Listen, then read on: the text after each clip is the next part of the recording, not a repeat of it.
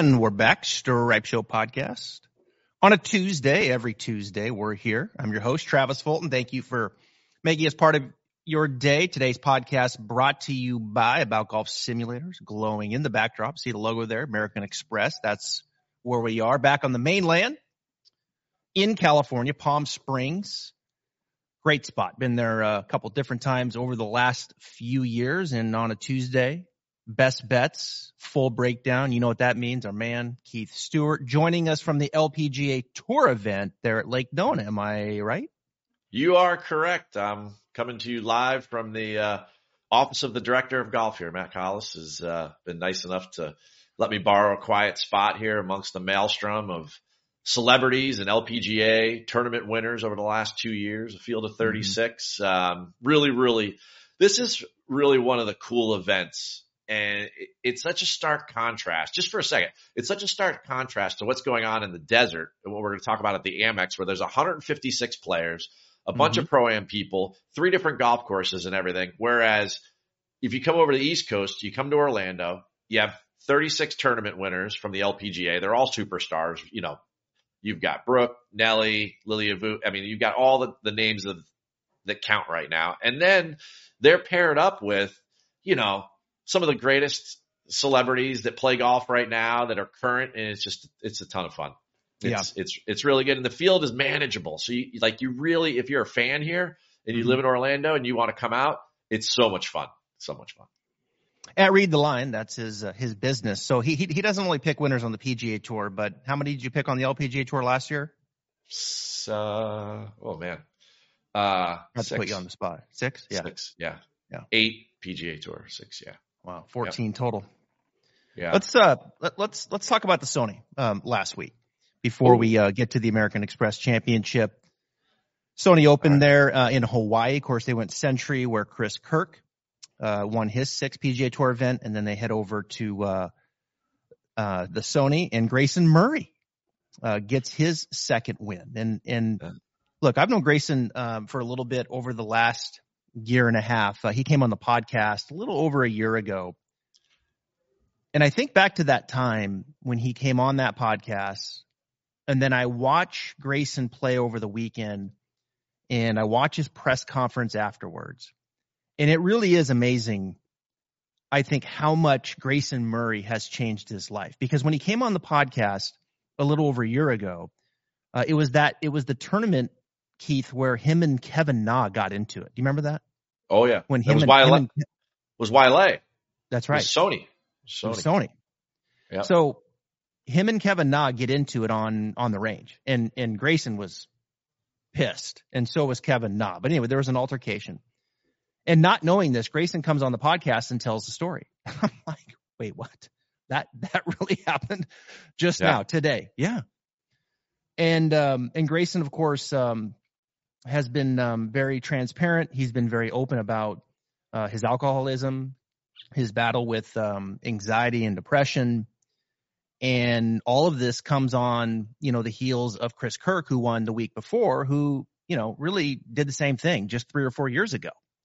And so it's been amazing, really, in Hawaii to see Chris Kirk, who has battled that, to see Grayson Murray, who more recently has battled that, and come out on the other side and be open and be transparent. I think it's really something listening to him in that press conference, and just how far he has come. We were texting this morning. He's playing this week. He's going to come on the podcast next week and share a little bit more about his journey. But big props to Grayson Murray. Hey, I mean, Century winner Chris Kirk, 200-1. Grayson Murray, 400-1. I mean, I think the impact of dry January is being felt all over the PGA Tour. Yeah. It's unbelievable. Yeah. Yeah. So when he said his first event that he won, was it Barbasol? I think he won Barbasol, right? Yeah. He said that he played 3 of the 4 days hungover, and he won that event. And what was interesting, and it'll be fun to talk to him next week about all of that, is that he said it was probably the best thing that could have happened to him, obviously winning as a rookie, winning hungover 3 out of the 4 days. But it was the worst thing that could have happened to him, because it really just kind of, encouraged him to continue to go down that path, and it just doesn't work that way. So he's in a great spot. Wow, what a great wedge shot to get into the playoff, and then he makes the long putt to win the playoff. So props to Grayson Murray for the win, but more importantly for getting his life on track. I like what I see. Look forward to catching up to him next week. All right, let's get to the American Express Championship in Palm Springs. I went out there the last 2 years. Good spot. I did some things for the show called The Cut. Got to spend some time with multiple players out there. And look, man, it's Palm Springs. The weather's perfect. Gets a little chilly at night. The grass is fantastic. Desert golf. I mean, it's just comfortable. It's just so comfortable out there. And, of course, they play 3 different golf courses here. That's the first thing we have to set up here, Keith. Everyone has to know there's 3 courses. They play the Pete Dye Stadium. They play the Nicholas course. They play La Quinta Thursday, Friday, Saturday. Everybody rotates around. And then Sunday they go back to Dye Stadium. The first 3 days, this is a pro-am atmosphere. So they do have an amateur in each group, which is noted because, I think some players do better that with others, but also the pin placements tend to be a little bit easier as well. So, these guys are going to go low. This is another birdie fest. You saw Rahm last year, 27 under. You saw Swafford the year before that, 23. Both those guys have won this tournament twice. Siwoo at 23. So we're going to be in the mid-20s. We know that. We need someone that can make some damn birdies. We need someone that's patient. We need someone that likes desert golf. What else do we need this week in Palm Springs? Well, I mean, I think it's important, and you're laying it out there for everybody, is that there's a lot of change. There's a lot of adjusting going on over the course of the 4 days. I mean, you're playing 3 different golf courses over 72 holes. You have to be very aggressive in the way that you play. You also have to be aware of who your playing partners are. You're in the pro-am aspect of everything for the first 3 days. You have 3 days to get to the cut. And, normally it's a sprint through the first 36 holes to get there. And now it's 3 days. It's 54 holes to get there. And I think change sometimes when you become so routine as these guys are on the PGA Tour is difficult. And I think that's why you tend to see a lot of long shots come through here. Over the last 5 years, the average pre-tournament odds for the winners is like 215 to 1. Mm-hmm. And that includes like a 10 to 1 John Rahm. So the other 4 guys, I mean, are people like that Andrew Landry won here. Have long, I mean, and it's one of those things where when you start to look at all 3 golf courses are in the top 10 shortest on the PGA Tour, you've got, what is it? It's like nearly 80% of the 54 holes have a birdie rate over 15%. And people say, well, Keith, what does that mean? I mean, that means in a 156-man field, like 25 guys are birdieing every hole. Like every hole, not to mention the fact that it's like 35% of the holes get birdied a quarter of the time. So, if you're even par through 9 holes, I mean, you just have to light it up. And what does that require at this golf course? Well, if it's short, it requires a wedge. Scoring clubs need to be hot. And then, of course, it requires a putter like that of JT Poston or somebody like that that's just can basically go nuclear with that thing, because you're going to need to average. I looked at the numbers. Last year when Rahm won, the top 10 finishers averaged 30 birdies through the 4 rounds. So, that's what, 7.5 birdies a day to get to 30. So maybe there's some eagles thrown in there, so it's not quite as high. But I mean, that's the key to what's happening here, is that you just have to continue to put your foot down on the pedal and just keep making birdie after birdie after birdie. Not even look at the scoreboards. And I love weeks. I mean, look at those first 2 weeks. The endings were absolutely electric, and then this is the actual week where crazy stuff's supposed to happen. So God only knows what we're going to get this week. Well, let's go to birdies here. Let's take it to just the birdie statistic here. And I'm going to go over the last 100 rounds, which I know is a little skewed because it goes into last year and there was a break. But you go last 100 rounds, birdies, Eric Cole's number 1. How about that? Eric Cole is number 1. Scheffler, 2. No surprise. Cantlay, 3. Fowler, 4. Zalatoris, a little skewed, 5. I'm going to I'm going to save number 6 because he's going to be my first look. So I'm not going to share that. Shoffley, 7. No, I'm not going there. Sung J.M., who's very popular this week, 8. Wyndham Clark, 9. Justin Suh, 10. Finau, Batia, Justin Thomas. These are going down in order. These are the guys. Sam Ryder, we know, can play on the West Coast. Jason Day, our boy JT Poston, who had just a stellar Sunday to run up the board, which we were all over that leaderboard last week, but we just didn't have Grayson Murray. Yeah. But those are your birdie leaders. You got to get a lot of looks, and you got to convert on those looks, to your point, to get into the mid-20s. So I want to go to our first look here. We're gonna start and I'm gonna lead us off first. All right, so my first look, 50-1. He's 6 in birdies over the last 100 rounds. He was 5th here last year. I got to spend some time with him actually on the range last year for the cut. He's a very interesting guy. He's a West Coast guy. He's the best putter on the PGA Tour, and that's Taylor Montgomery. Oh. Now, what did I say last year that Taylor needed to do? What did I say? But that Taylor Montgomery needs to work on ball striking, approach game, all the above. He needs to work on ball. There he is. I mean, if that doesn't look like Dustin Johnson, I don't know what does. Right now, he looks like Dustin Johnson a little bit out of dress. He looks like Dustin Johnson at the top of the swing with that lead wrist. Doesn't look so much like Dustin Johnson at the bottom. No. No. And not yet anyway. And the reason is because Montgomery doesn't have the shaft lean that Dustin Johnson had. Now, this is weird to say, okay, Keith, that a PGA Tour player is working on getting more shaft lean. Like, that is you don't hear that a lot amongst teachers and players that are working on their game. Like, most of the time, if anything, with a lot of the top players, you're trying to get a little bit out. You're trying to manage it like a DJ. Like Tiger got to a point where his shaft lean got a little excessive. And when that does, they can't control the ball flight. For Taylor, like, his driver, he hits it a long ways, but his iron's not proportionate because he doesn't have the shaft lean, doesn't compress it enough. And so he's been working with Butch Harmon. And by golly, Keith, Taylor Montgomery, his ball striking is starting to improve. His iron game is starting to improve. Last week, Sony Open, he was 13th. Positive 1.7 approach. Before that, RSM Classic, positive 2.4 approach. His wedge game is better. He's got plenty of length.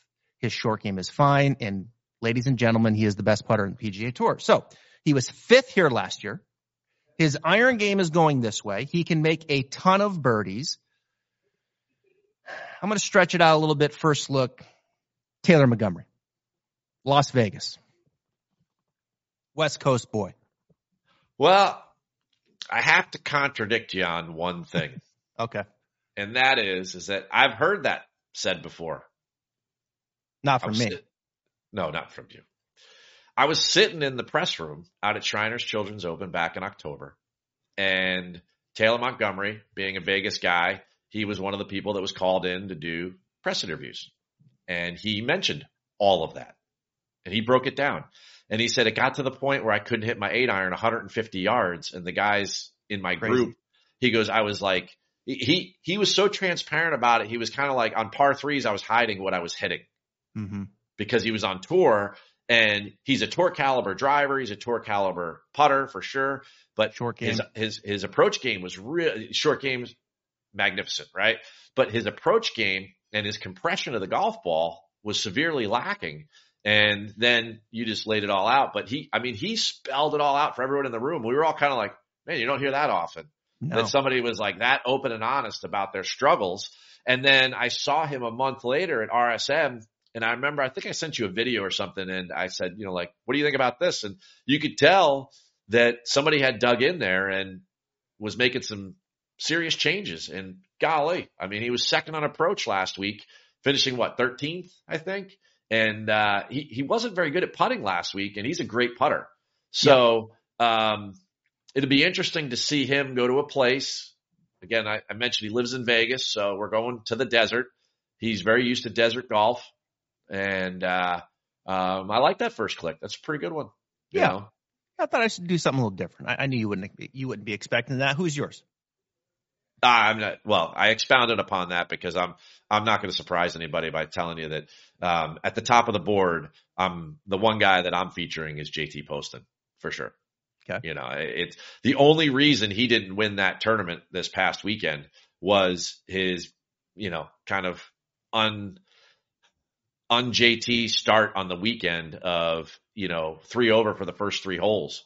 Yeah. But if you look at him past that point, I mean, the guy went absolutely low, and now he's going to a place where it's going to benefit his putting even more. And we've seen that the ball striking in the late fall and now in the early start to the season, and this guy's got win equity. And that's the one thing that if he and Taylor are coming head to head on Sunday, JT, as we just saw, who shot 61 or 9 under on Sunday, he was not scared at all to go low. And I think we're going to see more of that. I also think that JT is one of those guys that's very personable. He comes across that way every time I talk to him. For sure. So it's like in a pro-am environment, he's not going to really change his routine. The really quiet guys tend to not play in those events because they're forced to talk to people. And, JT be a good member guest partner. And I am going to throw a little Montgomery back at you, but when you got to go first click and you got one shot at this thing, and he's there, man. 5th at the Century, 6th at the Sony, and the only reason he finished the 6th at the Sony is because Carl Yuan, got a gift from the USGA there. So he would have had back-to-back top 5s and would have been absolutely, in everyone's mind, capable of winning at Wile, and certainly he could do it here too. All right, there you go. 30-1 Poston, 50-1 Montgomery. We're out of the gate running. I agree. I've bet Poston already. We were both on him last week. He finished T6. Throw Montgomery in there at 50. All right, we go back up to the top of the board, and I've been bullish on Scheffler and these putting changes. I like what I'm seeing, the work that he's done with Phil Kenyon. He's coming in at 5. Cantley loves this place at 9. Xander faded away at the Century. He's, what is he right now? 9, 10-1. Sung Jae is popular here over the last 5 rounds. No one's played this course better when it comes to strokes game total. He played good last week in the wind. Now he comes to a place that he likes. And then there's Tom Kim getting some play. So I'll stop there. I think at the top of the board, look, I mean, it doesn't take a rocket scientist to say, hey, I like Scheffler this week. But I do think every time I think of the American Express Championship, the name and the face that I just always see when I close my eyes is Patrick Cantlay. Wow. It's just like, this is his place, Patrick Cantlay, isn't it? I mean, the desert's Patrick Cantlay's place. Yeah. Flat out. His record here is very good. His record at the WMPO is very good. I don't think he's ever finished outside the top 8 in 5 tries at the Shriners that he's played there. So for something about that style of golf, maybe lack of trees along the fairways or something, it just suits his eye. But the guy is very capable of playing well there. But, you look at these 3 favorites, and then some of the other names you mentioned, they get up to like 20-1. So you've got 3 guys at like basically 11-1 and less. And then, so the books are saying, hey, these are the 3 favorites. Scotty's got to make 30 birdies. Can he do it with his ball striking? He could probably make 50 out of 72 holes. Can he do it with his putter? Maybe makes 20. And at 5.5-1, you're going to put him against, 155 other guys. Not quite sure about that. And the other 2 guys, of those 3, I think Cantlay has the best chance. But let's be honest, those golf courses, as I was talking about earlier, are so easy for the average PGA Tour player that when it comes down to it, you're not separating a Scotty and a Patrick Cantlay and how great they are versus somebody that's, I'm not picking on Grayson Murray, but somebody that's sitting at 400-1. Yep. But yet when Adam Long comes and wins this thing and, he's 250 to 1 or something like that. I mean, and it just keeps happening year after year after year. It goes to show you, first of all, how good everyone is on the PGA Tour. But then second is that there is a razor thin margin between all these guys, and the golf course has to be super, super hard, like next week at Torrey or Major Championship or the Players or something like that, to really separate the Scotty Schefflers of the world and how good they hit it versus the rest of those guys. So I just don't think it's worth it this week. Quick PSA for me, and it's not a hot take, whatever. I mean, I think the top three just aren't worth the money, and we're going to spend a lot of time talking in that like 50 to 100 range, because those are the guys that, quite frankly, are really where on a week like this, let's make some money. Yeah. Yeah, I agree. I think that's really well said. And one of the reasons why, to your point, that the odds have been what they've been for the winners over the years is because of a lot of these vanilla pin placements. So I think that's well taken and will be well received by the audience. Cantlay, he was 13th, I think, at the Century. He putted terrible, lost 6 strokes. So he'll probably be happy to get back to the desert where he feels comfortable back on those surfaces. Another guy that I'm curious at 22 to 1 is Justin Thomas.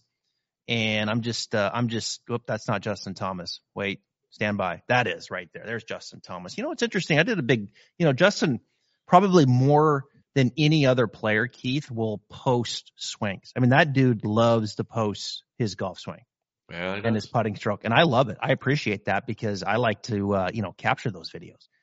And, he's always working on getting his hands wider and then, the lead arm upright. I mean, this dude is out and up. I mean, this dude is not in and around. But what was interesting is during his heyday, look at the bottom there, Keith. Look at the difference between his hand path on the bottom left versus the hand path on the top left. Like that was Ryder Cup at the bottom there. That year, JT was playing great. It's interesting, right? His hand path was more in. His lead arm was a little deeper. The club face was a little bit more square, and he was playing great.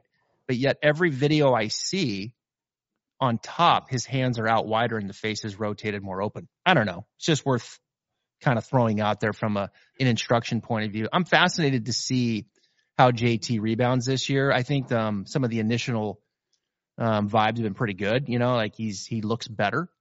Yeah. But we'll see. We'll see if JT can get back to where he was. I thought I would just kind of throw that up there, little nugget from Travis Holton off Instagram. Quick breaking news. In the 20s, you've got 2 JTs, and you know who I'm taking. So your boy JT Poston. What about this boy here? There's another guy in the 20. What is he? No, he's 30 now. 30, 25 on a few books. Man, this used to be.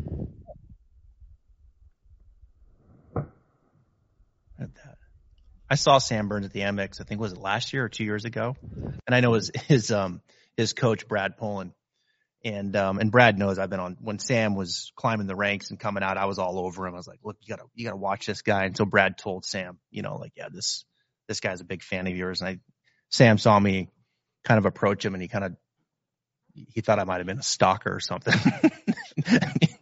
He was like, keep this guy at arm's length from me. But where's Sam Burns at? I'm not going to bet him. I think we need to let Sammy warm up a little bit, get Bermuda Burns over here on the East Coast. Another guy that's getting some play, though, before I let you drive the ship, is Minwoo Lee. You got any stock in him this week? Oh, I tell you, I mean, there's a guy that's rolling his rock in some serious fashion. I mean, you're talking about Taylor Montgomery. I'm talking about JT Poston. Minwoo Lee had a winner to remember with the flat stick, and his stocking was full. There's no doubt about that. And everybody loves this guy's swagger. So, I mean, I think that in a Pro-Am week where you got to show a little personality, I think he's a good fit. I think with anything, there's a learning curve, for the vast majority. I know that some people come out and they just win, a la like a Rose Zhang last year in the LPGA. First start, she wins. But that's not the case for everybody. It even took Tiger, 5 starts to win? No. So I think that Minwoo shows a lot of promise, especially in major season because of the way he strikes the golf ball. And if the putter is acting like that, I think that, maybe not a birdie fest, but a place like a Torrey Pines a week from now.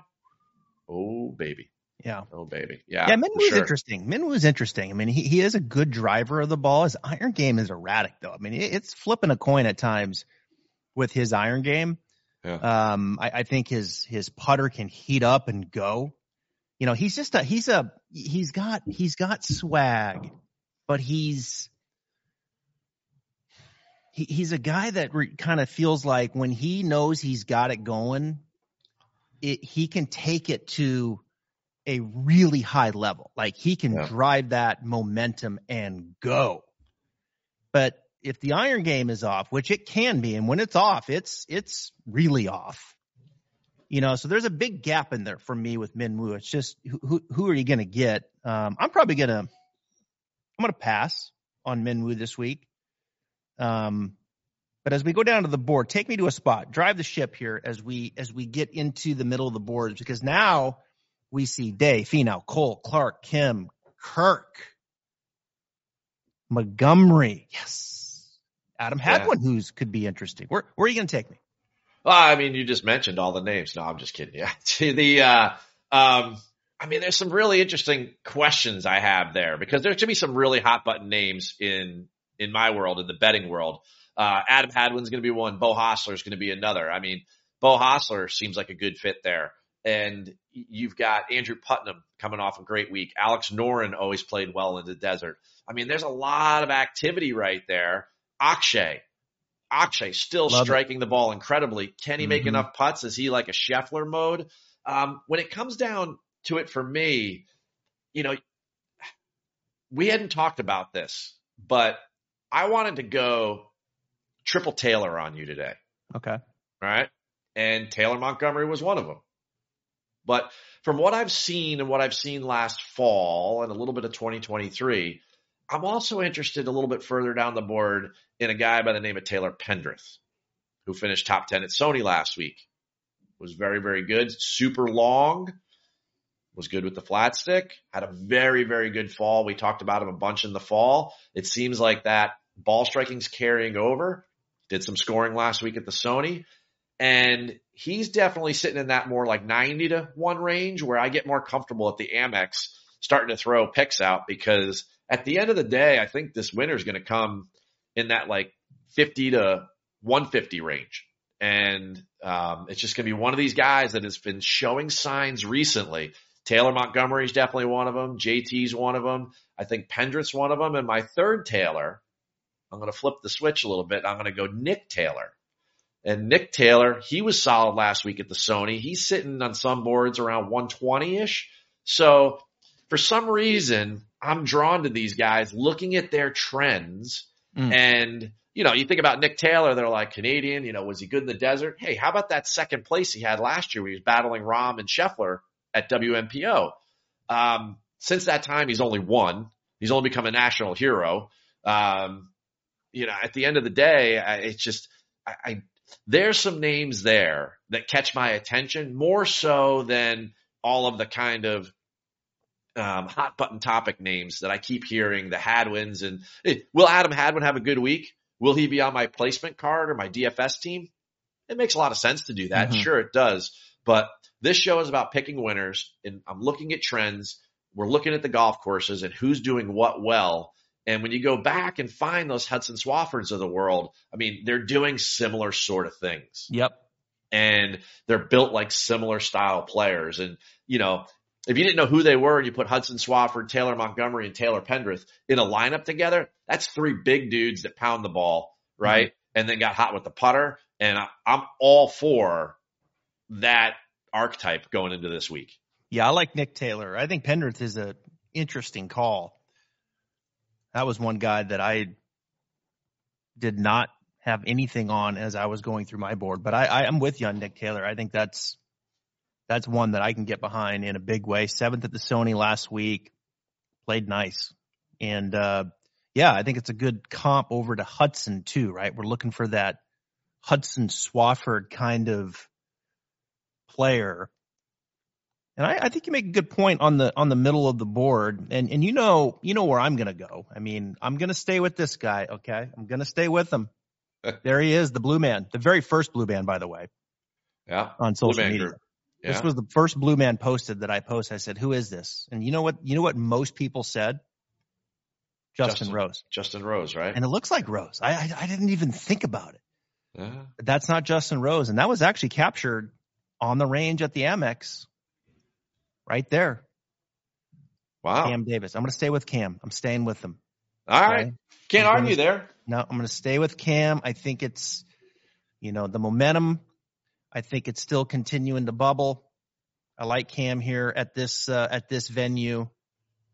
Good guy. I think he can handle the amateur situation, and so there you go. I'm going to stay with Cam. The other guy that we haven't seen yet this year, that I'm getting good vibes on the putter, and I don't worry about the rest of the game, is a Shane Lowry. There's going to be some rust. All right.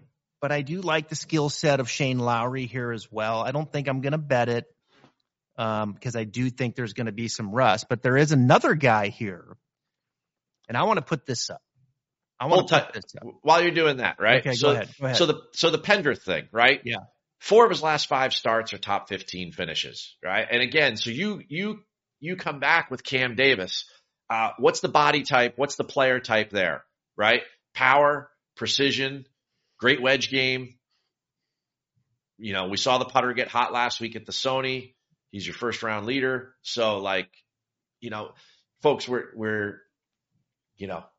there's a certain type of player that seems to be evolving on the PGA Tour. Right. And if you follow us week after week, you can see who it seems to be. And it's interesting, especially at a place where you have to just continue to make so many low scores hole after hole after hole. Length is such an advantage when 9 of your 12 par 5s are under 550.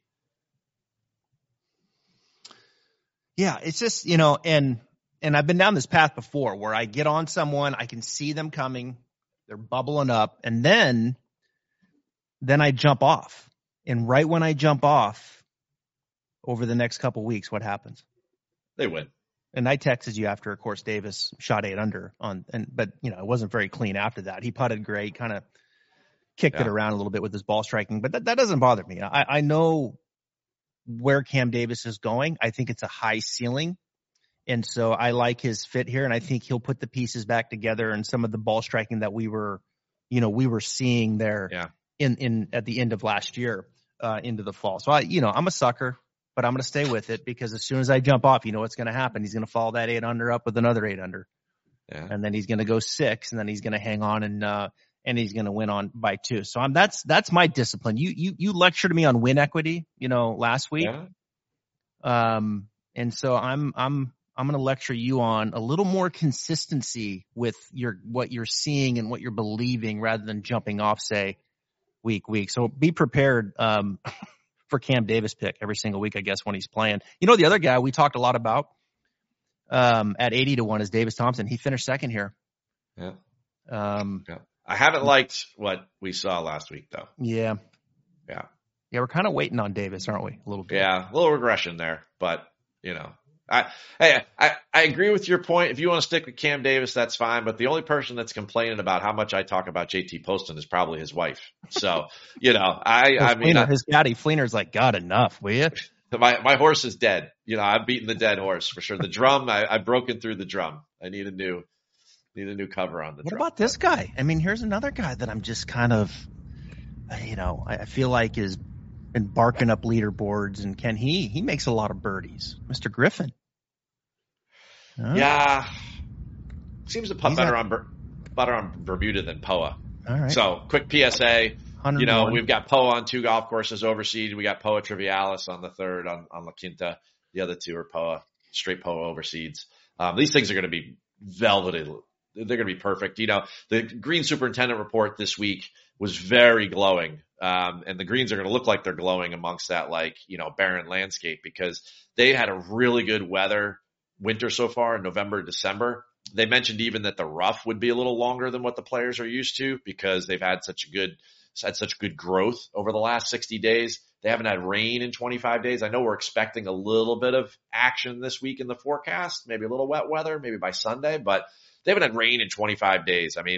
It's perfect conditions on these golf courses. So, you're going to, I mean, it's full steam ahead for these guys. And if you're picking somebody who traditionally is not a desert guy, I don't know if Ben Griffin gets it done. All right. You threw the Taylors out at me. I'll throw the Sams. Sam Ryder, Sam Stevens. Do you have any interest? We already talked about Sam Burns. Sam Ryder, I have some interest, Southern California seems to play well there. Was your leader, 54 leader last year, right at Torrey Pines. Sam Ryder could definitely make some low scores. He's a very nice ball striker. He had a decent fall. I remember we talked about him early. We were loving him after the Fortinet, maybe going into the Sanderson, and then he kind of got a little murky for the rest of the rest of the year. Is he back? That's a good catch. Speaking of, is he back? What do you think about Daniel Berger coming back? Yeah, well, that's where I was going to go before you took it. Is right here. Look at. I mean, he's this guy's working with Mark Blackburn, and I was texting with Mark a little bit about this. I mean, there's some wholesale changes going on here with Mr. Berger. You look at that bottom. That shaft's in a different spot. It's funny. Every time I post something of a player that's got the shaft a little bit laid off, and I say, that's not a position like that you would teach, and this and that. You know what follows with that? Hey, Travis, you got to swing your swing. Everything's about swing your swing. I was like, all right, let me tell you something. Okay. If I taught that swing up top there, if that's exactly where I put the club with every single amateur that came through here, I would go bankrupt in easily 2 months. Okay. So it's like, I get the swing your swing, narrative, and it's easy for keyboard warriors to throw that out there, but that's not a swing you're teaching. Like, there's a few I get that are laid off. They're high skilled. They can do, and you work around it. But as Berger's come back, interesting. What did they do? They didn't leave the layoff. They got it more on plane and got the club pointing more to the right. Yeah. So different, a little surprised, but it looks different. And I'm excited for Berger to be back. I really am. I'm excited for Daniel to be out there. I'm excited for Will Zalatoris to be out there. You could see the rust with Will. Yeah. I'm more worried about Will than I am Berger, though. Just knowing the changes of Zalatoris, and that's to me, what Will's having to do around his back is heavier lifting than what I just showed you with Berger there. Huh. As far as the difference in feel and building confidence, et cetera, et cetera. I do think Will's gonna, I think he'll be fine. But I just think of the two who, what is probably the bigger change and take a little more time and perhaps to own. I think it would be what Will is doing because of the difference in his spine angle and what all that means and how he used to hit the ball, and then Berger's difference at the top of the swing. So yeah, I'm excited to see those two back. I really am. And I'm not going to bet him. What's he at right now? I'm surprised. He's actually a little bit. He's been bet down a decent amount, hadn't he? Oh, Zalatoris? No, Berger. Well, Berger hasn't played. When's the last time he played? He's 80. Well, gosh, you got him anywhere from 55 to, I see 75 to 1 out there. Man, there's a lot of books. Holy mackerel. Yeah. There's no doubt about that. Mackerel. How do you keep up with all this, all these books? What's Zalatoris at right now? He's like 110. He's 110. Yeah. 110. Yeah. I'll butcher his name, but what do you think about the Rio Hisatune? Or I don't know. I'm killing the name right now. Hisatsune or Hisatsune. Maybe that's it. What? Sorry. He was good at the Zozo. What? Yeah. Say it one more time. It's Hisatsun. Isn't it? There you go. That's what, isn't that what you're talking about? Yeah, Rio. Yes. Hisatsun. Yeah. Yeah. Japanese star. Yeah, 30th at the Sony, 6th at the Zozo. Yeah, I mean, I think that's a young, like up and coming foreign star that we need to. I'm not going there this week, but we're down here in that fun land. You know what I mean? Matt Kuchar's not running through that door. So when you start to compare, there's Grayson Murray right next to him. Yeah. He's moved up 200 points. And Carl Yuan, some of the names that we saw last week. I'm not going to go there, but if I, in my tournament career, could hit the ball that far offline and then get a drop like that, I mean, come on. You kidding me? What do you think about a 200-1 bomb, Tyler Duncan? So Tyler Duncan's got a pretty decent history there. Tyler is a very, very good driver of the golf ball, and I would love to see him at a place where that matters more. Okay. He can putt well, but you look at where he won. He won the RSM Classic, like 5 years ago now in a playoff, and he's just. I know Tyler's coach very, very well. I worked with him in my career at one point. And I mean, he's just like literally threads the needle with that driver, but the rest of the game isn't as elite as the driver. And I would rather put him on a golf course that's very, very difficult to hit the fairway and then work back from there. It just doesn't separate enough. It's the same thing with Scotty, and I'm not comparing Tyler Duncan to Scotty Scheffler. But what I'm saying is that Scotty is better than everybody at ball striking, but you don't have to be that good here. I mean, we're playing a Pro-Am on 3 resort golf courses that are all under 7,200 yards. All of them have 4 par 4s. I mean, I think 16 of the 30 par 4s are under 425 yards. I mean, for guys like Taylor Pendrith and Cam Davis, I mean, these guys are driving the ball. They had a 356-yard par 4 in the 10th hole there at Wailea last week, and a third of the field drove it on the green. So it's one of those things where I just I need a different golf course for Tyler Duncan. Well, I mean, to your point, last week we saw Austin Eckroat. I mean, that dude can drive it through. Oh, I mean, that guy can drive it down I-95 and get that ball to bounce right down the middle of the road. Yeah, and I saw it in person at the College Showcase. I went out there. I spent some time with him. He's a great young man, and played at Texas. His dad's out there, travels around with him on tour, and I was just blown away. Like, this dude hits it like Calvin Pete off the tee. I mean, straight. That's straight. Unbelievable. And so you saw him last week run up the board. That was a good. Had to keep it in front of him a little bit more at Sony. So yeah, I think those are good points. As I sprinkle down the board, I mean, do we go with dry January and go Harrison Endicott? I saw his quote about he was tired of being hungover and he's trying to get off the sauce too. 200-1. I'm going to spend my money a couple other places. Okay. I don't know. When I look at it, EVR catches my attention right there under 100. Yeah. EVR. Yeah, I agree. I like For sure. That. Yep. I think if you like that, again, if you like that Sam Ryder style player, really good ball striker, from time to time gets hot with the putter, can compete. And, he won a birdie fest out there in Mexico and Cabo, back there. What was that? October, early November, whatever it was. It was an emotionally charged week for EVR, but, that's the type of golf tournament we thought that he could do it on. Somebody like Alex Noren, who's just so consistent with his ball striking, not super long. So this type of golf course is like kind of suits him. And that's where when water starts to find its level and the guys don't need as many drivers and they are all great wedge players. And then somebody goes absolutely just inferno with the putter. That's why we get these 200-1 winners. And we're seeing that more and more. I got a theory about that. You got a second? Sure. I think that as fans, forget bettors for a second, but I think as fans, if you look at the last 2 weeks, but especially last week, I think that the guys that are in that middle to lower tier on tour that don't get in the signature events are approaching these weeks way more aggressively.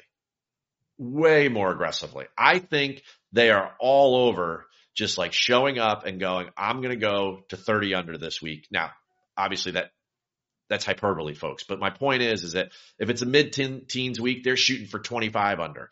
If it's a 25 under week, they're shooting for 30 under. But because they want to get into those life-changing $20 million purse events, and once they get in, they see the opportunity that's there. So in a way, it's kind of neat the way the PGA Tour, maybe this is an unintended consequence, but we're seeing a lot more aggressive play by, and maybe that's kind of the MO, the modus operandi of the younger generation as well. But like, it's pretty cool to watch when you know JT finishes at a certain number and you're like, yeah, he's going to need like 3 or 4 more.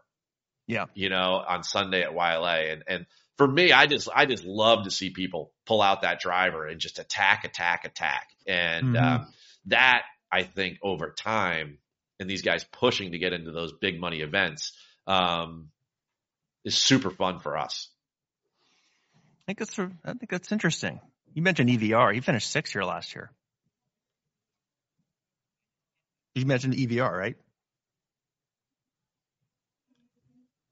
You still there? Yeah. Can you hear me? Uh-oh, I lost him. Where'd he go? All right. That's enough for the day. Anyway, we lost him. Lake Nona. I guess it's a LPGA Tour time for him to start talking. That's a wrap for today. We've got coming on Thursday, we've got Jeff Pierce, one of the top short game coaches out there, works with Brooks Koepka and some others. I've been working on this for a while. I've got some really cool short game stuff to share with you guys, so you're not going to want to miss that on Thursday. Grayson Murray will join us next week. Of course, you've got Keith back on Tuesday as well. There he is. I think he wants one more thing to say. Can you hear me, Keith?